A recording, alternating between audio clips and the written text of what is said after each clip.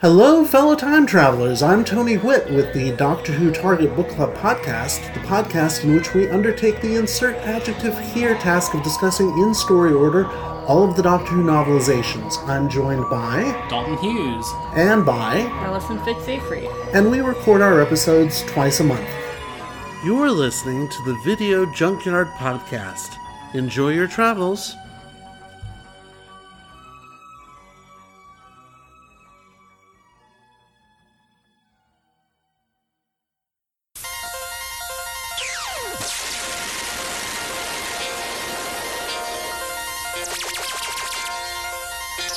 This is the Video Junkyard Podcast.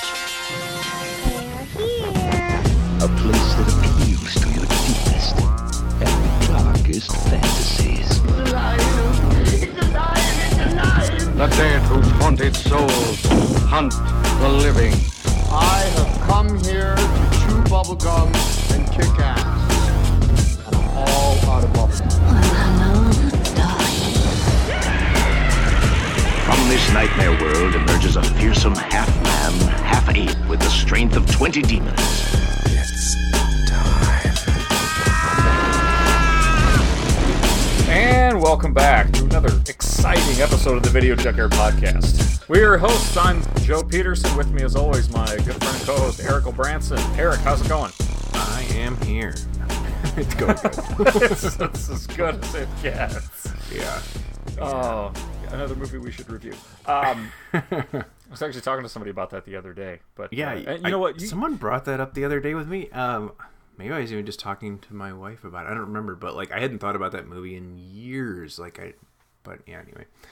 Yep. Yeah, I was trying to explain it to a friend of mine, and they were like, "I've never even heard of it." I'm like, "Are you serious? It was great." But yeah, that's one that I think everyone talked about. Like while it was in like Oscar contention, and I think Greg Kinnear won something for that, didn't he? Won his Oscar for that movie, and everybody loved that movie, talked about it all the time. You know, it was a career best performance for Jack Nicholson, career best for Greg Kinnear, and then like a year later, no one had ever heard of the movie. Like it was like gone. I don't know how that happens with some things, but it does. That's the exact kind of stuff we talk about in the Video Junkyard podcast. So exactly. I say we put up obscure Jack Nicholson successful films. Or Greg Kinnear, you could do it with that too. Yeah, you could do the whole theme of movies that are super successful and everyone loves that 2 weeks later no one's heard of, like Castaway. Yeah. You know, and you brought this up though in between recordings. The last week we forgot to do our "What You Drinking" segment of the show. Yeah. We talked so much about how much time we're spending outdoors and terrible bugs in the summer, but in lieu of a weather report, what are you drinking? Yeah, much more interesting than the weather is this week. Again, I'm still working on the very end of my new Glarus Brewing Company. Oh, nice mixed pack. So tonight I am drinking Two Women, and that is a beer. So they're lager, and it's it's good. It's a lager, but it's not a Budweiser, so it's it's good. I don't know. Isn't it? I think it's more of like a farmhouse lager or something like that. It's a little. It's a little. It's got more body to it. It does, yeah, for sure. It's certainly like a European style lager. Mm-hmm. Comparing it to a Budweiser is unfair. So right. It's good. Yeah, I actually like it quite a bit. But I do actually find that I like lagers. I just don't really care for like the American basic. I don't know. When I say I don't care for it, that's not true. Sometimes that's just exactly what hits the spot. But it's not. Yeah, it's not my.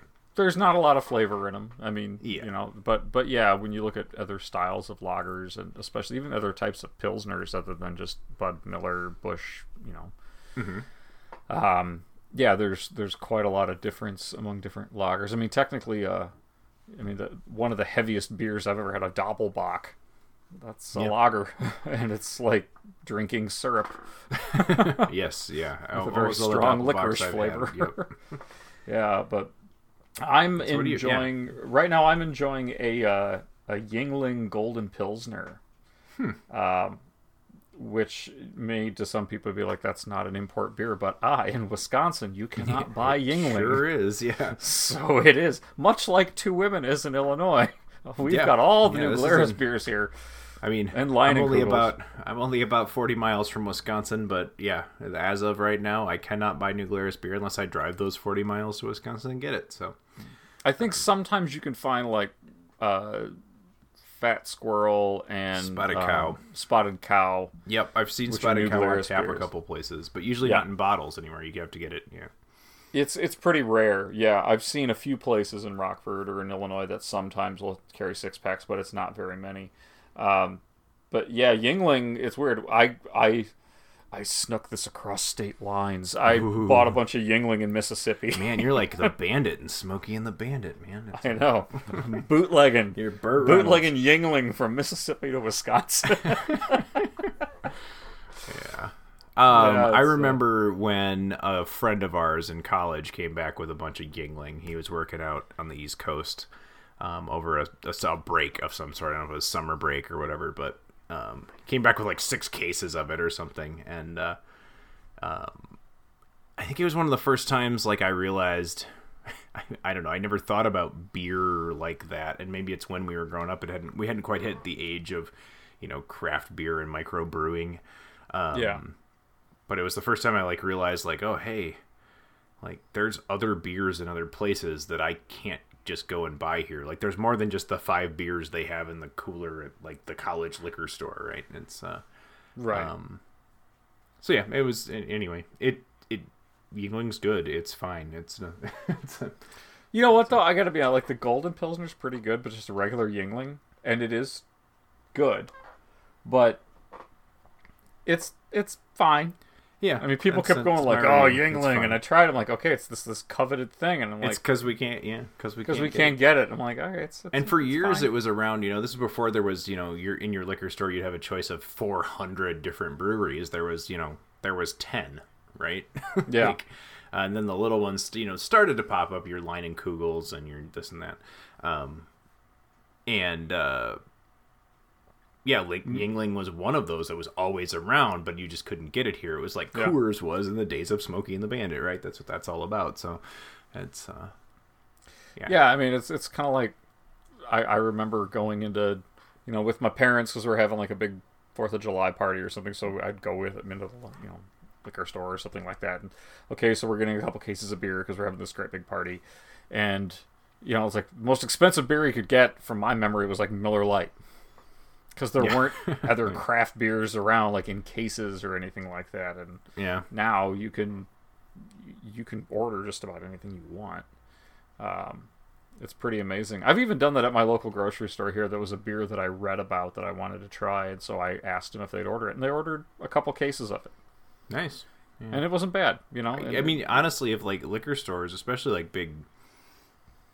If you have like a big warehouse style liquor store, if they don't have it on their shelves and they can get it from their distributor, they'll probably order it for you. If you're usually. So, which sometimes can be a problem because like, you've got all these opportunities and all these different beers at your disposal, and you just try them all one night, and then you wake up and the next morning and it feels like you're just repeating the same day over and over and over again. Yeah. Which is a good segue. Into the movie that we're going to be talking about tonight. Into the movie Groundhog's Day, which is not the movie we're going to be talking about tonight. The movie we're talking about. Imagine if Bill Murray was heavily armed. That's what you get here. Now, and shorter, the movie and looked a lot. No, I'm just kidding. Yeah, a lot shorter. The film that we're going to be talking about tonight, though, as we keep along with our science fiction military action subgenre. Last week we talked about Starship Troopers, and we weren't very big fans of it. This week, though, we're going to be talking about the... Yeah, are we going to get crucified for that one, do you think? Is that... Time will tell.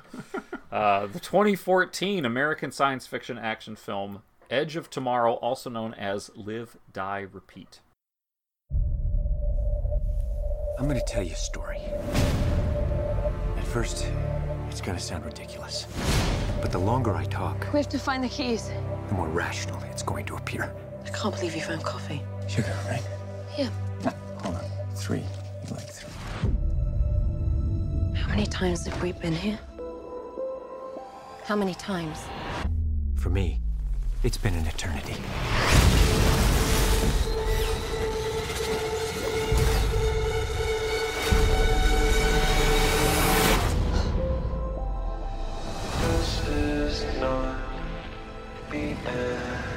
The invasion will fail. We lose everything.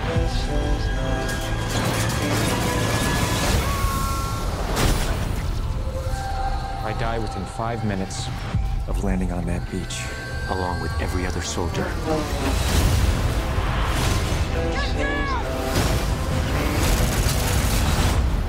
How did you do that? Come on!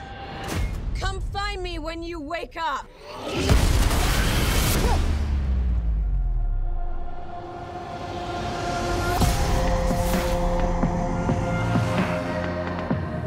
You do know what's happening to me. What happened to you happened to me.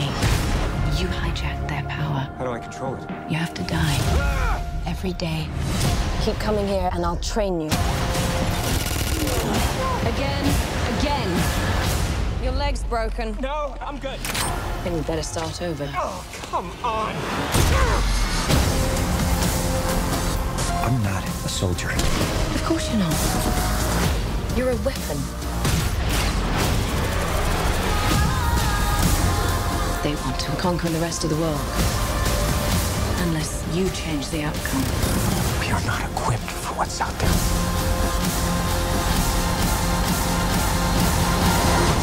How many times have we been here? What are you not telling me?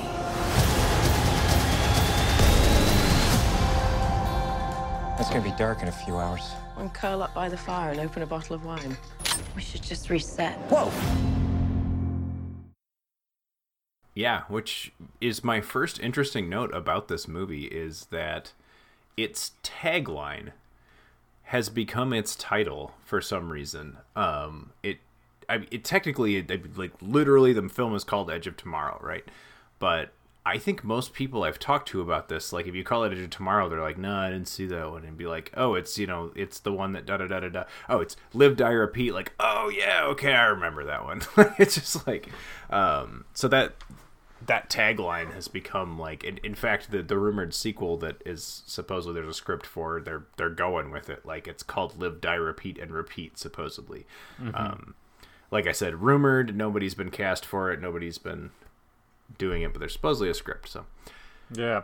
Anyway. So the basic concept of this one, it's actually, first of all, it is based on a 2004 Japanese light novel known as All You Need Is Kill, by, and I hope I don't butcher this, Hiroshi Sakurazaka. I think that's right. That's exactly right. I think. Yeah, and so the central plot of this, it stars Tom Cruise and Emily Blunt, and it's directed by Doug Liman. The film follows Tom Cruise's character, who is Major William Cage, who essentially is a public relations officer during this futuristic invasion where there's this damn near invincible race of aliens that have infiltrated most of Europe, and they're starting to spread, and they're pretty much unstoppable. Mm-hmm. So Tom Cruise's character, Major William Cage, public relations, he gets on TV and tells everybody, we've got these awesome power suits, which inspired by Starship Troopers. Mm-hmm. And we've got all this technology, and we're going to defeat him. And he's this face that you see on the talk shows. He has no military actual combat experience. He's forced into a combat situation, and something happens where he starts repeating the same day over and over again. So imagine like a video game, where you're fighting these alien things and you get killed in the video game, and then you respawn back earlier in that level. Now imagine that's happening with your life in a combat situation against aliens over and over and over and over again. So it's, I don't know, what was your first experience seeing this movie? This one I have a good experience with. It was the first and only time I've ever been to a drive-in movie. We were visiting some friends in Kansas City, Missouri, and just had a night that we didn't have anything to do, so we decided to go. I mentioned they lived right behind a drive-in movie theater, and mentioned I had never been to one. They're like, oh, well, we gotta go. So we went and saw Double double feature of How to Train Your Dragon 2 and Edge of Tomorrow. So kind of an interesting couple of films, but I was really pleasantly surprised by this movie that I had zero expectations for. I think I had seen like a trailer for it, and really we were going to this thing because we were just wanted to go to a drive-in movie because they, thought it was interesting. I had never done that before, and it was something that I wanted to do and still would love to do. But yeah, it was one of those situations where you walk in not knowing much about it, and because you have zero expectations for it, maybe, but it really blew my mind I really thought it was a good movie, and the people that went, that was the consensus as well. That was pretty enjoyable. Maybe not like best ever material, but definitely far above my expectations. So. What about you? Very similar. I think I was home one day with some sick kids, and just keeping the house clean and keeping moving and stuff and doing laundry and all that stuff that you do when you're home with sick kids, right? And they had gone down for a nap, and I was thumbing through the Roku on HBO and came across this and thought, okay, I'll put it on. It's an action movie, and it's something to watch that isn't a cartoon, while the kids are napping. And I watched it and just found myself glued to the couch and just staring at this. It was really, really good, to a point where when Sarah got home from work, I was like, yeah, the kids are fine. They're feeling better. Fever's down. You got to see this movie. And we actually watched it again that night. Nice. And then ended up owning it just at $5 bin at Walmart, and I happened to see it and thought, oh, I really, really liked that. And so I picked up the copy, and I think we were talking about this before we recorded, that I just opened it. I've had it for like a year.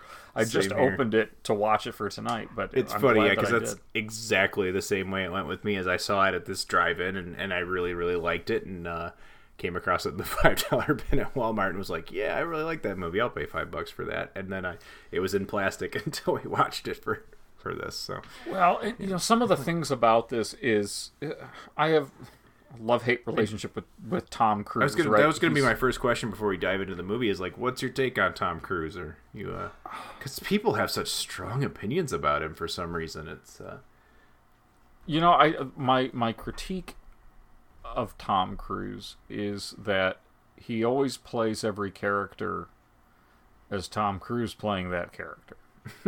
Yeah. That's not to say, though, that the characters he plays aren't sometimes really, really good. And this is one of them. I thought he played this character very well. When he was in Interview with a Vampire, he played not a version of Lestat, I imagine, but a very interesting, good one. It was Tom Cruise Lestat. Yeah. So there's always a Tom Cruise there, yet at the same time some of these characters are quite good. When he does science fiction, he has a tendency of playing the exact same science fiction character, and that's a bit of that gets a little old. In this one, though, he was whiny enough in the beginning where at least this character has growth. And I liked that. One of the complaints I know some people had about this movie is they thought it was too similar to the recent film Oblivion that came out just before this one did, with Tom Cruise. It was a science fiction film. It was very similar in some aspects, but overall, Tom Cruise as an actor, I think I've seen evidence in films like Tropic Thunder that he is willing to poke fun at himself. That's nice. But he always kind of plays the same his version of everything, and he doesn't mask it well. He's definitely no like Lon Chaney. He's not a man of 1,000 faces. He's 1,000 Tom Cruise version of things. Yeah. And in this one, it works though. Yeah, and I've always kind of been a fan of his, and maybe a fan that's probably the wrong word. I don't dislike him in any way, and I genuinely like him in some things.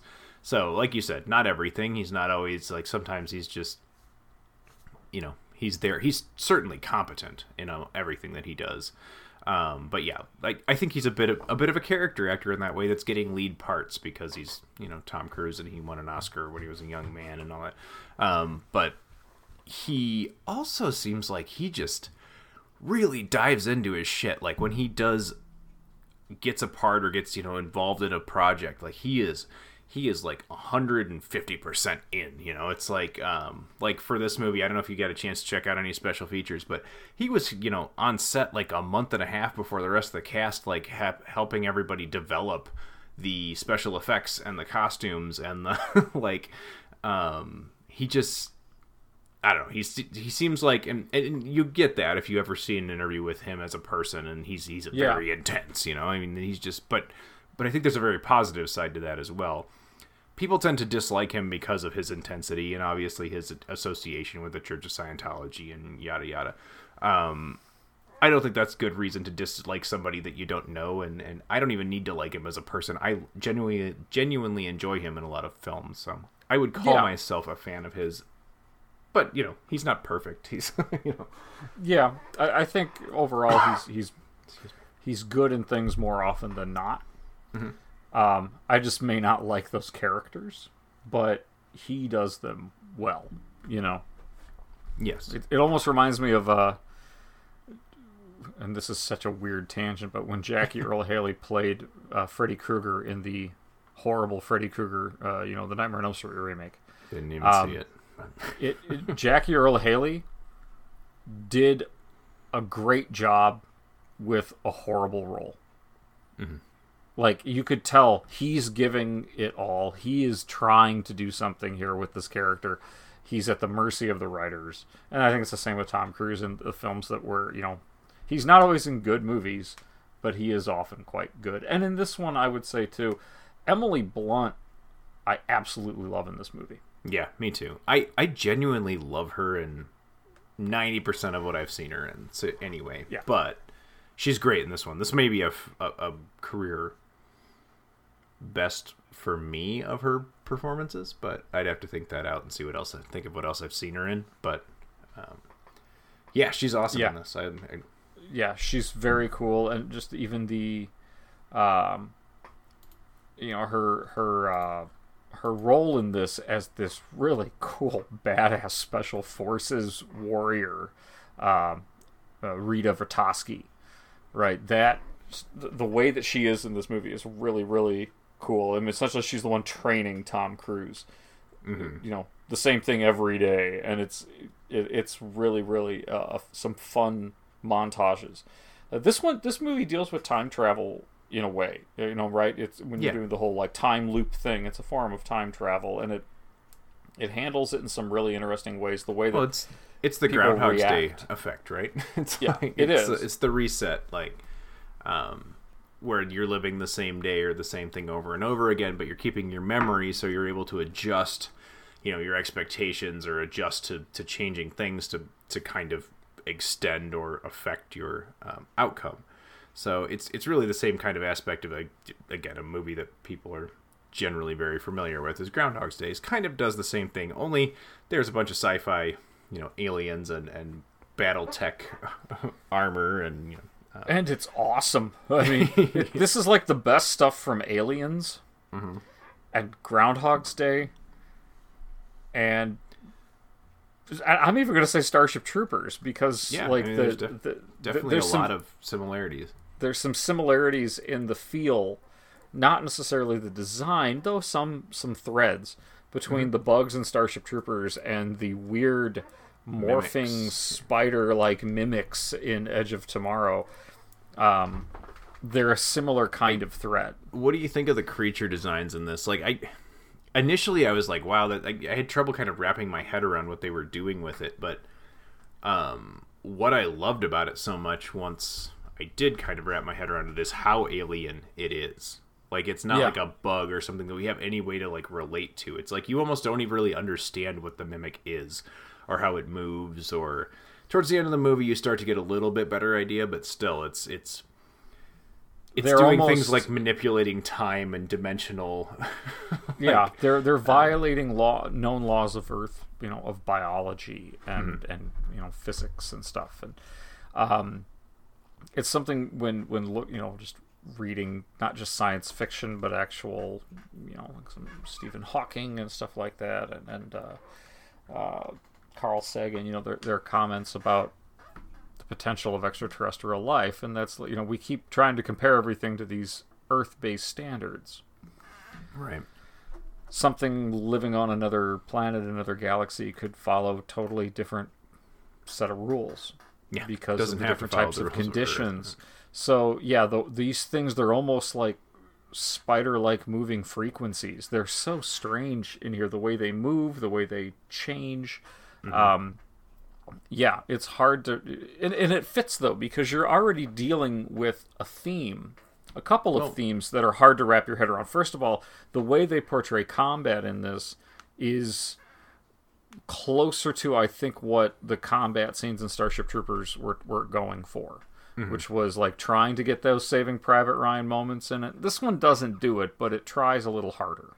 It ramps up the tension well. Yeah. Like, it doesn't have that like gory kind of like real life war violence feel to it, because it's just too fun of a movie, I think, and it's just too like I think it would be out of place here, like if you started to kind of wedge some political, I mean, not that it's totally absent here, but like there's definitely not a huge political message here. You can enjoy this without...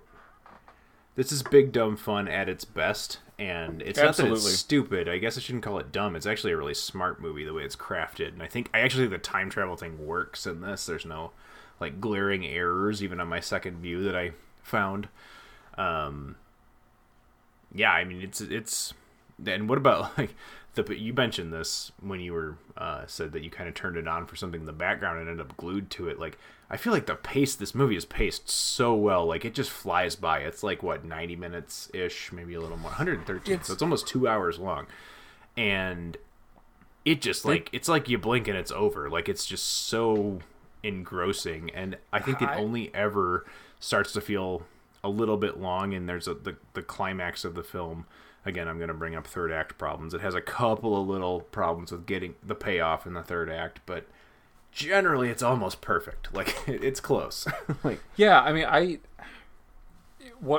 have a weird, I guess a slightly different response, but equally positive, where this film packs so much story in, but in a really good way, that it feels long to me, but not in a bad way. I don't know if that makes sense. No, like it feels like it feels full. It's a very there's full a lot. story. Yeah, there's a lot to digest in it. It's never. When I say it's big dumb fun, I don't mean that it's actually dumb. It's actually very smart. Like I said, a very smart movie, and yeah, like the time displacement stuff all seems to like work in the end, and it's clever how they choose to, the characters are trying to manipulate, and I love how it does. Many times it doesn't work out the way they see it working, and there's a lot of humor that comes from that. And you would think that a movie about the end of mankind wouldn't be humorous, but it's got a lot of funny, good humor moments. I wouldn't necessarily call it a comedy, but it knows when to lighten the tone. Yeah, it knows definitely when to lighten the tone. In fact, I would even I think it's the video game influence of this. Yeah, there's certainly that video game influence is where the joy of it is coming in. Like, there's a training montage where she's in the gym with him, and they're doing these simulations, and he keeps getting injured in the training, and she just shoots him and kills him, and then he's back to it again. But it's like just like, you broke your leg, blam, like a horse, and those are done in a light way, without losing the audience, without losing the intensity of what's at stake. It's almost get some gallows humor for the situation. Yeah, for sure. The whole premise of like repeating the same day over and over, so he can learn like every minute detail, and he can use one reset to accomplish this or find this piece of information or make sure everything's set up to do the next thing, helps to set up like the kind of the climax of the film. It works so well until about 3/4 of the way through, when he gets pulled out by the blood transfusion that he's received. And then we find, like, later all of a sudden he knows there's a situation that comes up where he needs to know a whole bunch of things about J Squad, which is the military unit he's embedded with. And all of a sudden you find out, well, wait, he already does know this information. It's like, okay, hang on. he's out now. He can't reset to go back and get this information. Would that be information that he would have had the foresight to collect in the... So one little hole that I found there, and I'm not sure it's really a hole, because you could say yes. You know, he just collected all this information and throughout his many times repeating, just kind of learned all this stuff. And so, yeah, I could buy that. But I did notice that, like, once they got him out of the loop, they had some trouble with, like, okay, well, how does it work now? How do we, keep him alive and make it plausible? And I think there were some plausibility issues there, because it was so easy to kill him and he just woke back up, right? Like, every time the reset happened. So once you pull him out of that and, like, all of a sudden, like, he can't die, he becomes a bit of, like, a bit too much of a badass. I don't know, but he's been training the whole time too, I guess. So yeah, I took it as quickly as they show these montages, where it's like in a 3-minute montage, he's probably respawning about a dozen times. And it's like, okay, he's probably had to respawn hundreds of times before this is all over. They're just remember, he's only has 1 day to train. It's still just 1 day he's repeating, so it's not like he can build actual, like, physical... He can't change his physical form. He can just become more aware of things, like... Right. So, like, he can't beef up and become, like, a, super soldier, because he's only got 1 day to do it. You can't do that in 1 day. But he can learn to control, over time, because he keeps his memory. He can learn, how to, manipulate his senses to whatever. But you can't physically change himself. No, exactly. It's just like a video game. It's just like anybody who's played a video game on Xbox or something, and it's like a Call of Duty type thing. You just keep trying it over, and you learn there's a person there, there's a person there, there's something there, I gotta jump over this, and you learn the pattern in which you have to do it, right? So it's very similar to, this is essentially the most complicated version of Donkey Kong I've seen in a long time, is this movie. It's like, know what barrel to jump over when. I have one little gripe towards the end of this movie, and it's the only gripe I have in the whole thing, and that's that I don't really care for... Again, it's the 1 day, what I'm going to call the 1 day rule for this movie. Like, I don't really care for the fact that Cage and Vertasky have a kissing scene at the end. That, to me, and maybe I'm nitpicking, but she was with him and they developed their relationship, like, longer and longer as they got deeper and deeper into the enemy territory, and that day went on, further and further. It totally could have fit earlier in the film, like when they were at the farm, when they had gotten to a point in the scenario where they had learned a lot about each other. But once it reset to that last day when he was out, they never had any of that development towards one another. Like, that never happened for her. It happened for him, but it didn't happen for her. So the fact that she was compelled to, like, have some kind of compulsion to kiss him, or say that she wish she would have known him better, seemed out of character. Was that before or after she tells him her real name? After, I believe. That might have been supposed to be like a... But I think that was in a different reset. Like, I think it was in a totally different, like... Essentially, you have to remember, for her, even though she's familiar with this process because she went through it, but for her, that day is just that day. It's not, the 100, however many times that Cage lived it. So, once, when they didn't go through all that stuff, he didn't take her to the farm and all that, all of those, take her along with him all the way. Yeah, it just, I don't know. It's a little nitpick, and it's probably not worth talking so much about, but it just seemed so out of character. I totally hear you. Like, there was, if it's after that, after when she says, by the way, my real name is, this, I don't know. I kind of took it, and maybe this is just my, head canon, where yeah. he must have, in another respawn, he must have said, by the way, I know this. I know your real name. And that kind of made her go, oh, then I would only say that to somebody I really cared about, so I must just care about you. But that doesn't make sense because that's not how people, are. But that doesn't make you want to kiss somebody, right? I mean, I don't know. I don't know. Maybe I should not go by my name anymore. And I'll just reserve that action for people that, guess Rumpelstiltskin, just seemed like a wedged and there we go. Like, we got to wedge some romance in here, or some tension that was, and not that it wasn't there, because it was, but in those scenarios where it was, their relationship had developed so much more. Yeah, there was some fairly good chemistry there, but the story didn't have room for it, so they just kind of shoehorned that in.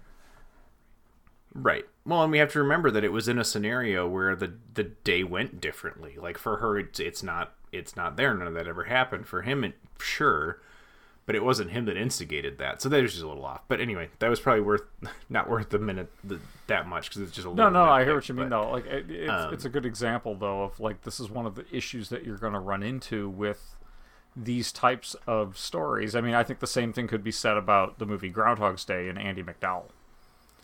It's like, she's still only known him for a day. You can only do so much in a day, and if you're that big of a dick before that day, it's going to take longer than a day to convince someone you're not that person anymore, when you still kind of are. Right. Unless they're just totally the most gullible person in the world. And it's Bill Murray. I mean, I think Bill Murray could probably convince most of us to do things we probably wouldn't normally do. Yeah, for sure. Kiss him, I don't know. Maybe. I don't know. I mean, in the right situation, I suppose. No, do I get a proton pack out of this? We all have a limit. I did write down a note that just kind of adds a mention, another thing that's going to get me crucified by a lot of people that might listen to this show, but I wrote down yet another movie in the action sci-fi genre that's better than Aliens. So, ooh, you're going there. People always claim that is the end all be all. Yeah, it's pretty much better than. And I wrote initially better than James Cameron, and then I remembered the Terminator and Terminator 2, which I enjoy quite a lot. So I don't want to totally destroy James Cameron, but it's better than Cameron. So. But that's how much I like this movie, honestly, because I shit on Aliens a lot, but I don't hate Aliens. It's just like it's one of those movies that everybody, it's kind of like we talked about last week with Starship Troopers. It's one of those that everyone comes at you with, like it's their favorite thing ever, and you can't ever say anything bad about it. And it's like, actually, I like the first one a lot better, and I think Aliens is kind of overrated, but it's anyway. But yeah, I agree that a lot of people do hold Aliens or Terminator 2, well, more Aliens as like the quintessential military sci-fi action movie, and I can see how they say that, because it is pretty damn good. I mean, it was before this one. It's one of the earliest, Oh yeah. Right. It is very good, but it is playing a lot off of the fear and the hype and the justifiable hype and the suspense of the first movie. Aliens is a better film if you've seen Alien. It's a good film on its own, but it's better and it's most effective when you've already had the primer, right? I would say this is good on its own, which is something. It's that good. The downside to this is the comparisons to Oblivion and this, Tom Cruise was doing a bunch of these kind of. I've never seen Oblivion. I know he did a bunch of sci-fi stuff right around this time. But yeah, so I didn't have that as a comparison point, or I don't even know if I'm really aware of that movie wholly. I've seen it on his filmography, but yeah, I don't really know what it's about. Other than I guess I knew it was a sci-fi movie with Tom Cruise. One thing I do find really interesting though about Edge of Tomorrow is I know it's based on the short Japanese novella, but it's essentially like an original. It's not based on a comic book series that's been around for 30 years, right? It's not based on a book series or something like that. It's based on a book. That's fine.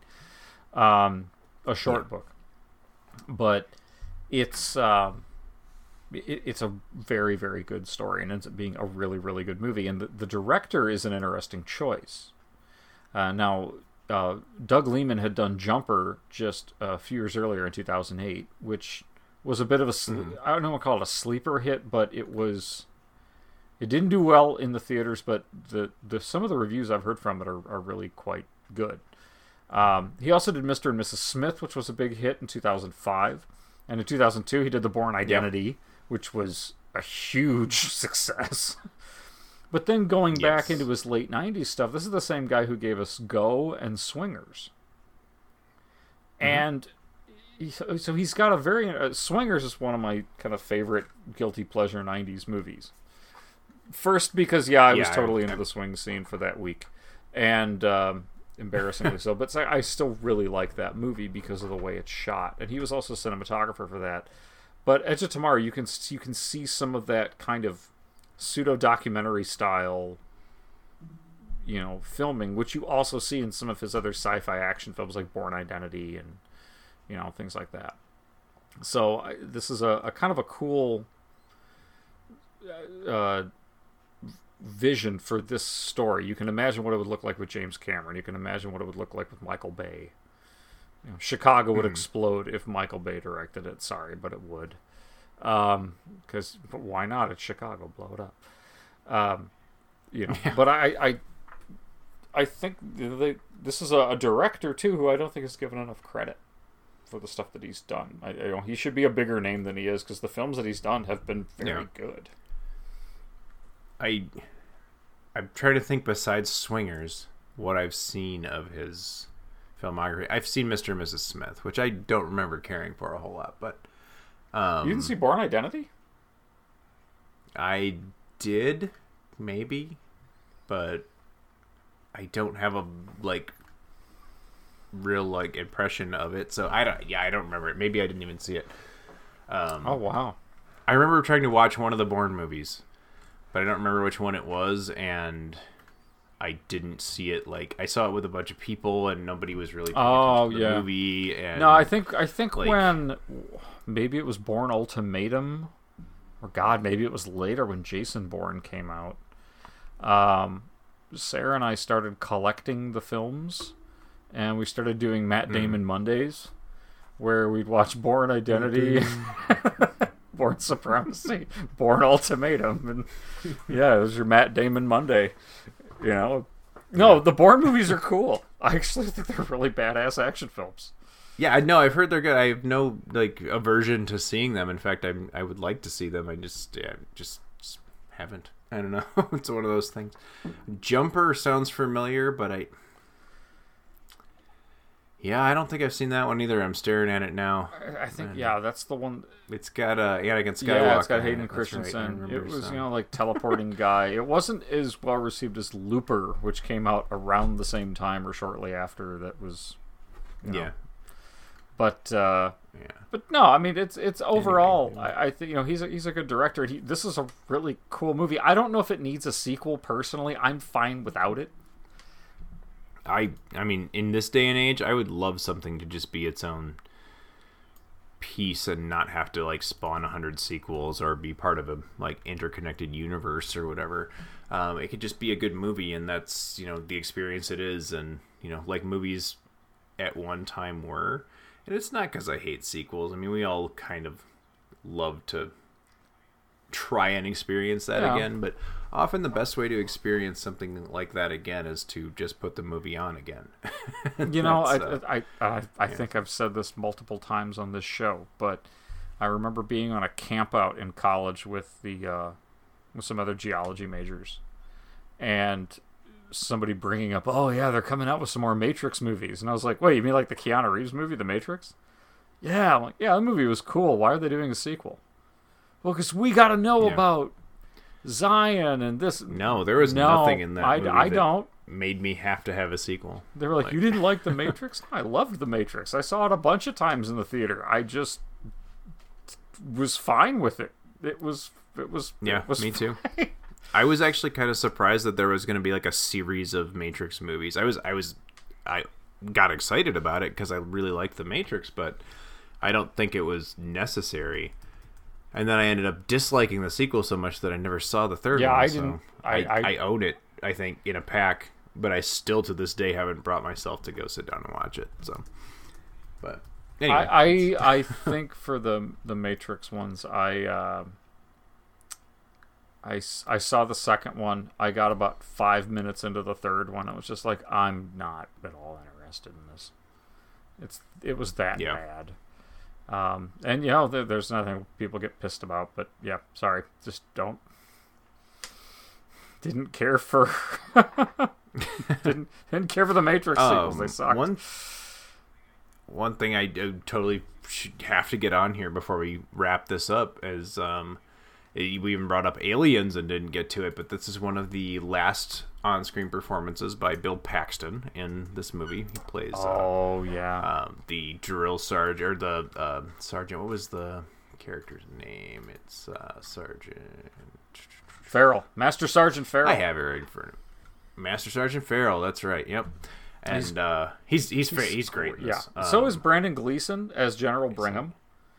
Brendan Gleeson's great in everything, but he's good in this. And Noah Taylor as well as Dr. Carter. Noah Taylor, who's been in Game of Thrones. He was Mr. Bucket in Charlie and the Chocolate Factory. So he's done, I'm trying to remember if he's the same person. No, he's not the same guy who was in the movie Shine. Yes, he was. Yeah, he plays a young David Helfgott in the 1996 movie Shine, which is one of my favorites as well.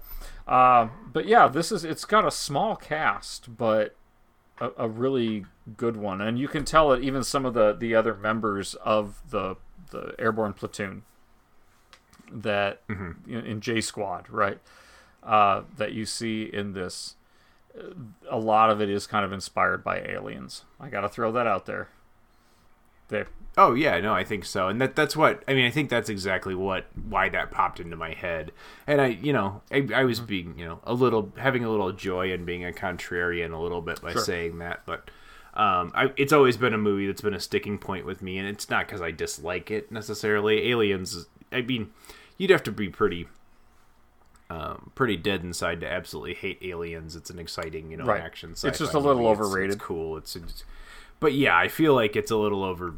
Yeah, and that everybody brings it up all the time about that it's the best movie ever, and I'm not sure it is. It's kind of like a lot of Cameron stuff. Yeah, I would say next person I hear that goes on about how great Aliens is, ask them if they've seen this, because this really is on par. I'll give you that. It's definitely on par.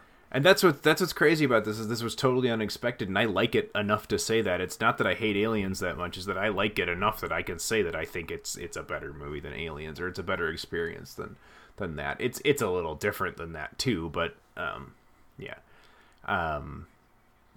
I guess unless you have anything else, I'd love to know what you do. Yeah, if you had to give it a letter grade, like what would? Actually, to be honest, going to give it an A-. This is one of the better, I'm going to say, original science fiction films, standalone, where it's not from a major comic book, whatever. It's based on a short, a novel. But it's one of the best, more original, new science fiction things I've seen in a long time. Especially for something that's based on really young adult demographic, the whole light novel thing in Japan. But it's really, really good. I honestly hope the sequel doesn't manifest, because this is just fine on its own. It's cool on its own. Yeah. Agreed. But if they come out with a sequel, I'll watch it, because I enjoy this one that much. The effects are very good. The creature design, or if we can even call them creatures, whatever the hell the aliens are in this, their design is really good. The portrayal of the only thing I'll disagree slightly to the comment that this isn't making any political statements, because I think this film does make a very interesting statement, not necessarily critical, but just an interesting mirror to how major civilizations respond to external threats with military. I mean, there were aspects of the bureaucratic side of this that remind me a bit of things like Shin Godzilla, which I know came out later, but yeah, there are some statements in this about the military complex and military mindset. It's not necessarily a critical one. It's just look through this mirror into a different dimension when this is happening, and this is what it would look like. Which is really interesting, I think. So, no, this is a much smarter movie than I think anybody has given it any credit for. And well made. So, yeah, I'll give it an A-. The only points I take off of it is, that third act does kind of, get a little weird, and the shoot-in romance is... I get it, but come on, go all the way. Don't do it. I mean, yeah, and I feel like it was there. Enough was said. We didn't need like the shoehorned in kiss romantic scene at the end for it to work. And in fact, they go ahead and end the movie with them, coming back together as people after we've, they've destroyed the alien threat and everything's all good. And there they have a chance to like meet one another for real. Great, maybe something develops. That's all we need to know. We know they had some chemistry. I don't know why I keep coming back to that being a sticking point for me. But yeah, anyway. Letter grade wise, I agree with you. I would give this an A. This is one of my favorite accidentally discovered sci-fi action films of any time recently that I can think of. I don't think enough people saw this, even though I think a lot of people did, and it was fairly successful. It got good reviews. I don't feel like a lot of people I talk to about movies like this have ever seen this one and didn't give it a chance. I think mostly because everyone's like, I don't like Tom Cruise.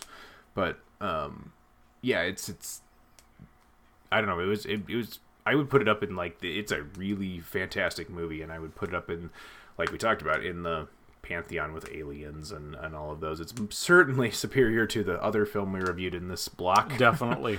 In so many ways, even though it has a lot of similarities. I don't know. The cast is really great in this. The pacing is really great. This movie, and we did talk about it for a second, but this movie really pulls you in, maybe better than anything else. I don't know about anything else, but just the frantic pace of it. It never wastes a lot of time, but also doesn't. I feel like it doesn't short you on the richness of the story either. So it's. I would. Act 3 is a little weird, like you said. It does end up holding itself together, but it breaks some of its own rules. Act 3 is always hard for stories like this when you have a gimmick going, like the live, die, repeat. So. Yeah, I mean, I would say this is the film. And next time I hear somebody say that they really like Starship Troopers, if they haven't seen this one, they're ignorant, and that's okay. You can fix ignorance. If they've saying, yes, I've seen Edge of Tomorrow and I hated it, Starship Troopers is amazing, I don't need to talk to that person.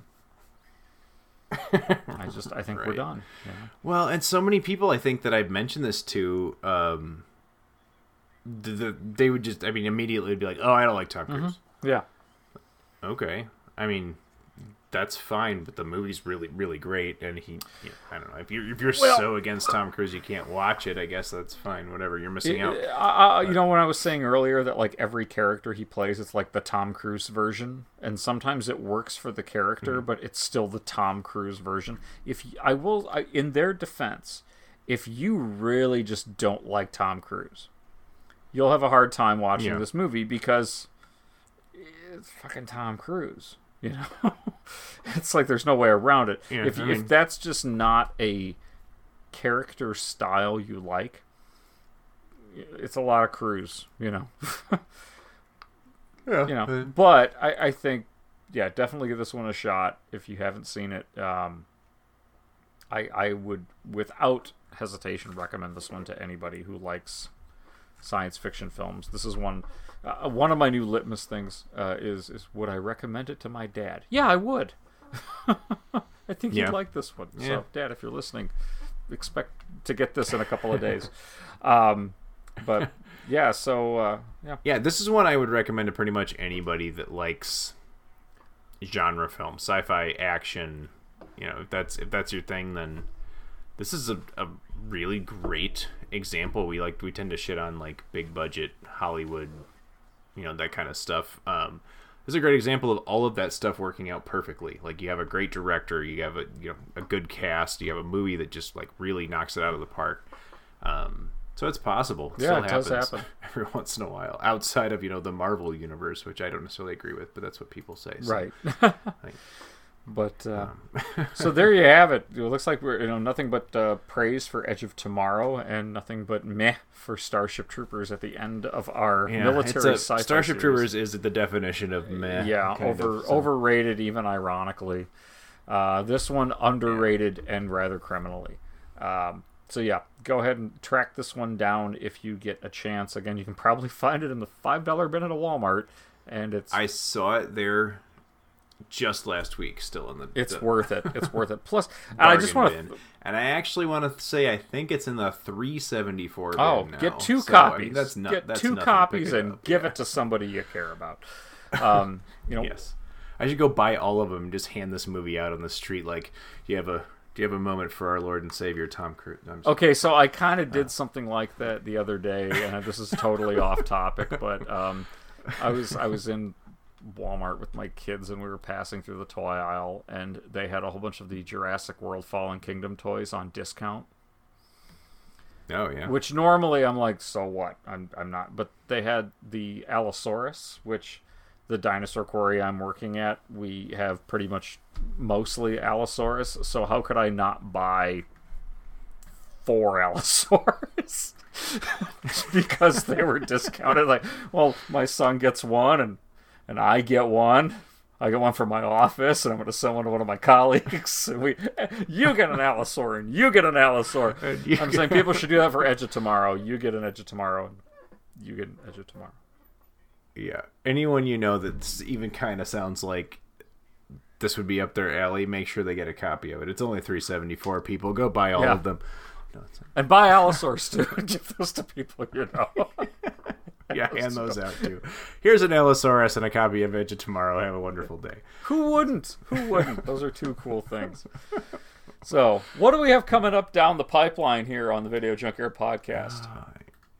Your guess is as good as mine. No, actually, we are going to be looking at the couple of the short-lived film series of Tales from the Crypt from the 1990s. And I'm not talking about the HBO television series, but the theatrical films, which was supposedly meant to go on much longer than it did. There's only a couple of those. We're going to take a look at those. That's coming up in the near future at some point. Also, we are going to be joined again by our favorite guest host, Ryan Steiskell, to talk about the Darkman series for our next Forgotten Franchise episode. We also have... what do we have? We have a couple of lesser-known films by couple of our favorite directors. And I won't tell you the films, but I will tell you the two filmmakers we're going to be talking about are George A. Romero and Wes Craven. So... remember, we're focusing on lesser-known films of theirs, but definitely some lesser-known gems, in my opinion. So that's, I think, everything that we have coming up on the schedule besides your recommendations. And, Joe, how do we, how can they send their recommendations into us? Any recommendations you might have, you can find us on Facebook, whether at the proper... It is very proper. Video Junkyard Podcast Facebook page or the Video Junkyard Podcast group Facebook page. You can also find us on Twitter at VideoJunkPod at Twitter. And then also you can email us at videojunkyardpodcast@gmail.com. We would love to hear any suggestions you have for movies. We've got plenty of things on a list we can pull from, but we want to really see what people want to hear us talk about, if at all. And also, feel free to drop us a line and tell us what you think of Edge of Tomorrow, Starship Troopers. One thing we didn't talk about was all the Starship Trooper sequels because, well, I haven't seen them, and I'm not in a huge hurry to. But maybe one of these days, I'll get that, vibe of creativity. You watch it and report back to us. Yeah, I'll watch it so you don't have to. But, please feel free to drop us a line with any suggestions, comments, criticisms, or witticisms. I want to thank everybody for tuning in to the Video Junkyard Podcast. This is Joe Peterson. And I'm Eric Gilbranson. Have a good evening.